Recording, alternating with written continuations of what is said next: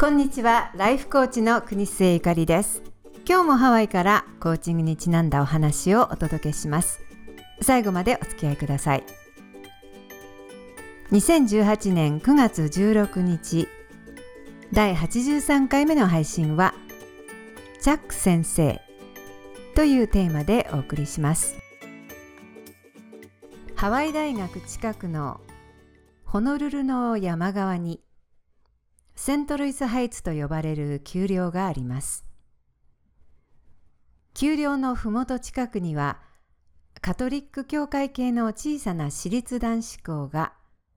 ダイヤモンドヘッドを一望に見渡して立っています。隣接の同系の私立大学と並立し、ハワイには珍しいヨーロッパの伝統の赤い屋根と白い壁のチャーミングなキャンパスです。ワシントン州からやってきたチャック先生が、このセントルイス校で一教師として教え始めたのは、1970年代のことでした。もともと言語に優れ、外国語を勉強するのが大好きだった若きチャック先生は、大学ではロマンス言語を専攻し、フランス語、スペイン語、後にロシア語、日本語まで教えたそうです。いつもネクタイをするか、ハワイの正装のアロハシャツを着て、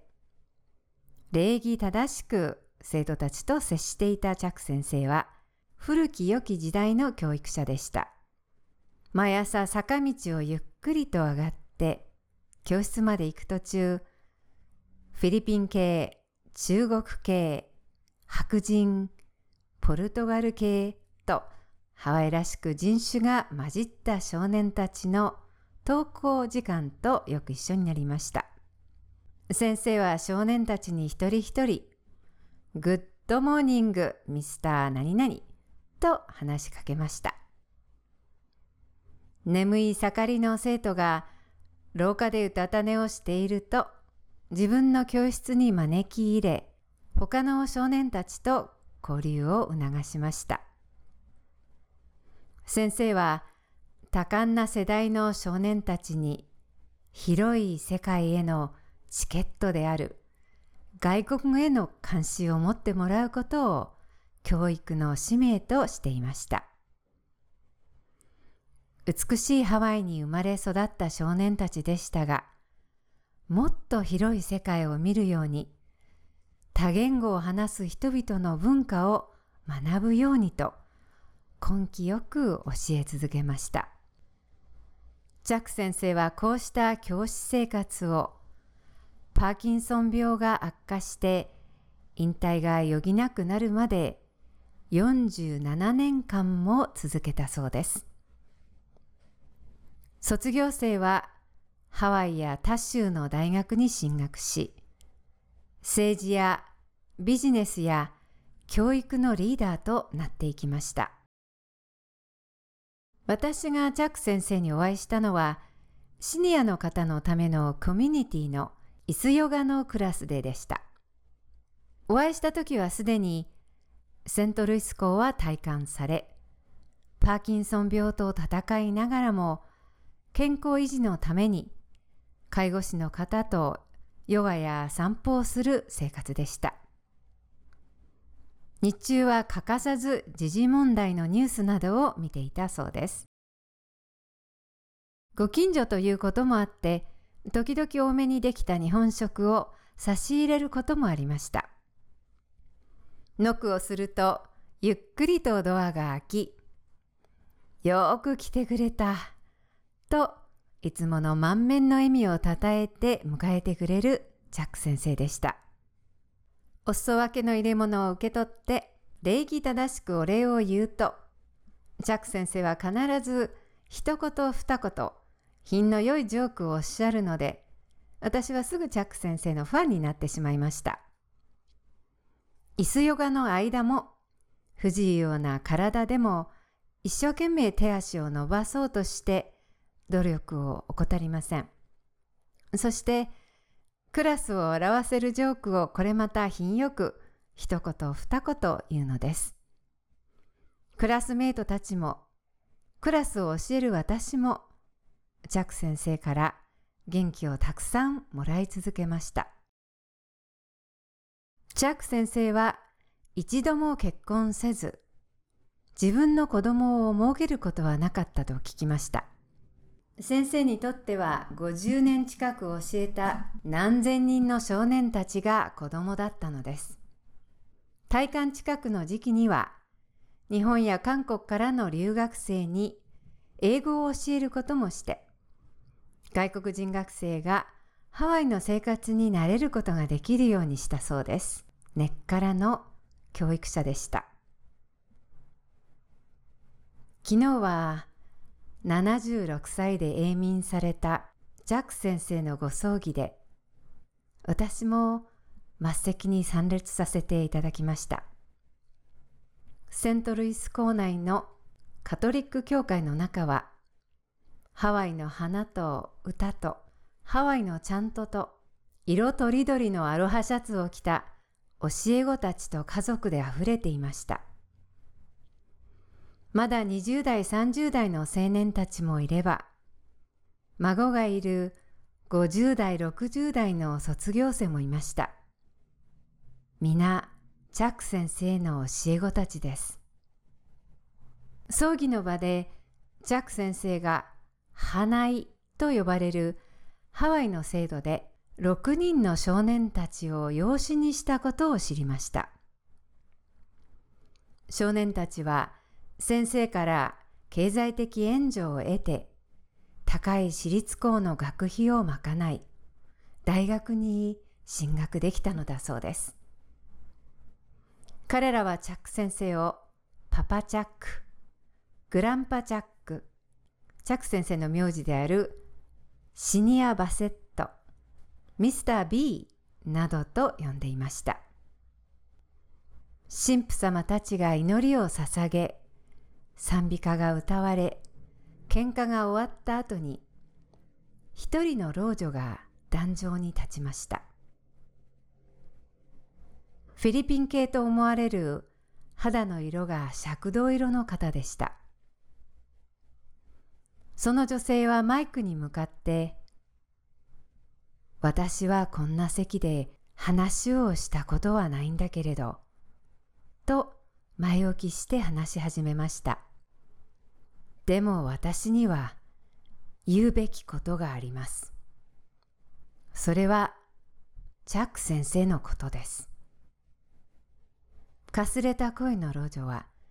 椅子席に座っている中年の男性を指さして言いました。あれは私の長男のデリックです。チャック先生の教え子です。そしてチャック先生の花井の息子です。その中年の男性は奥様と見られる女性と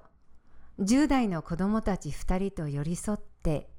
子供たちの祖母である老女の話を頭を垂れて聞いていました。私の家族はもともとカウアイ島に住んでいる農家で、普通なら都会の私立学校に息子をやれるような家庭ではありません。でも私は教育を受けさせなければ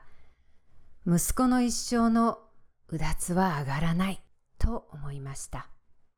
フィリピンからの移民の暮らしは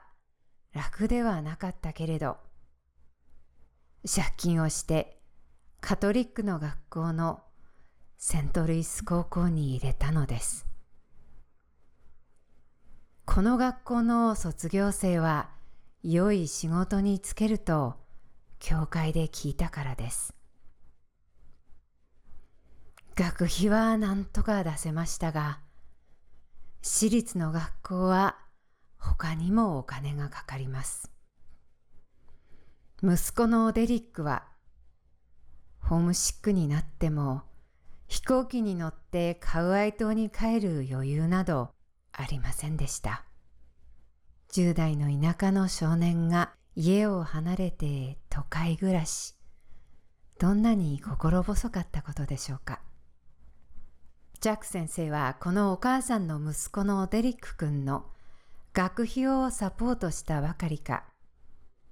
長い週末になるとカウアイ島の自宅に帰れるように飛行機代を出してくれたというのです。それも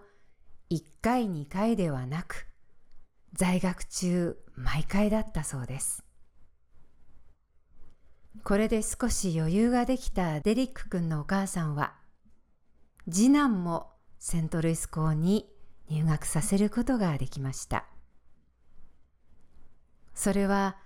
デリック君の隣に座って同じように首を垂れて聞いていた、もう少し背の高い、やはり中年になった男性のことでした。あれが次男と次男の家族です。長男も次男も2人ともちゃんと仕事に就いて家族を持ってやっています。ジャック先生のおかげです。小さな老婆はプライドと感謝で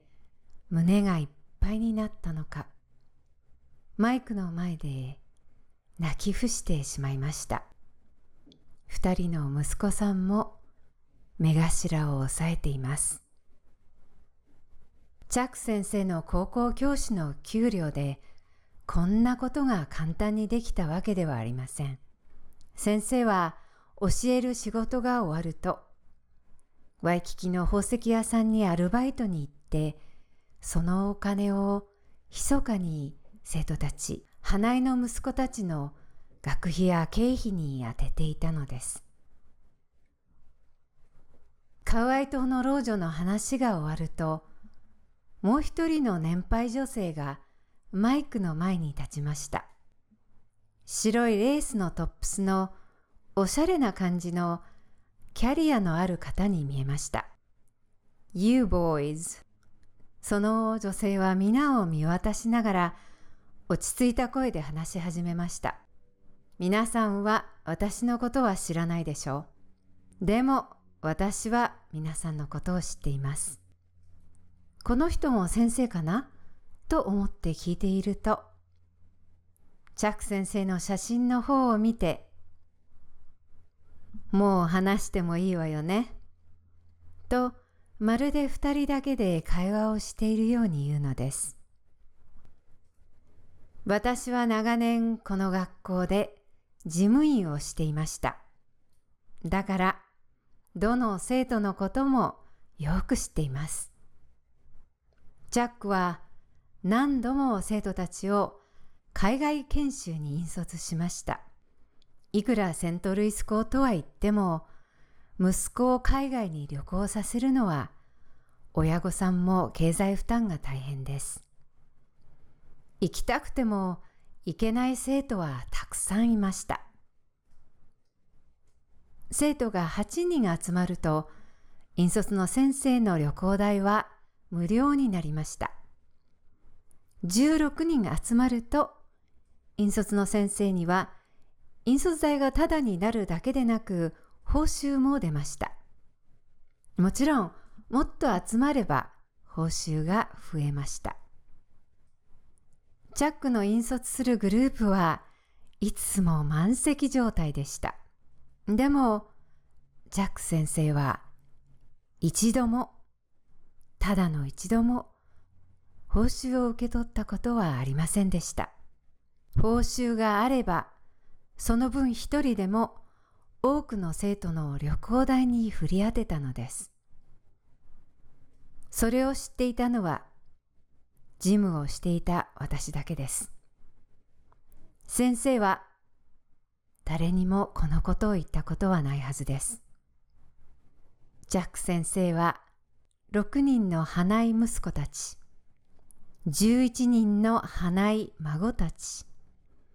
何百人もの教え子やファンに囲まれて写真の中で静かに微笑んでいました。まあそう大行に言う必要はないよ君。ジャック先生はそう言っているように見えました。そして今にも品の良いジョークを言いたげな表情で、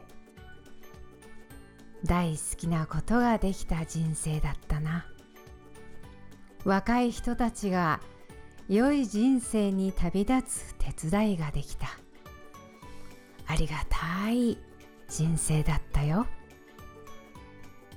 そんな風にも言っている気がしました。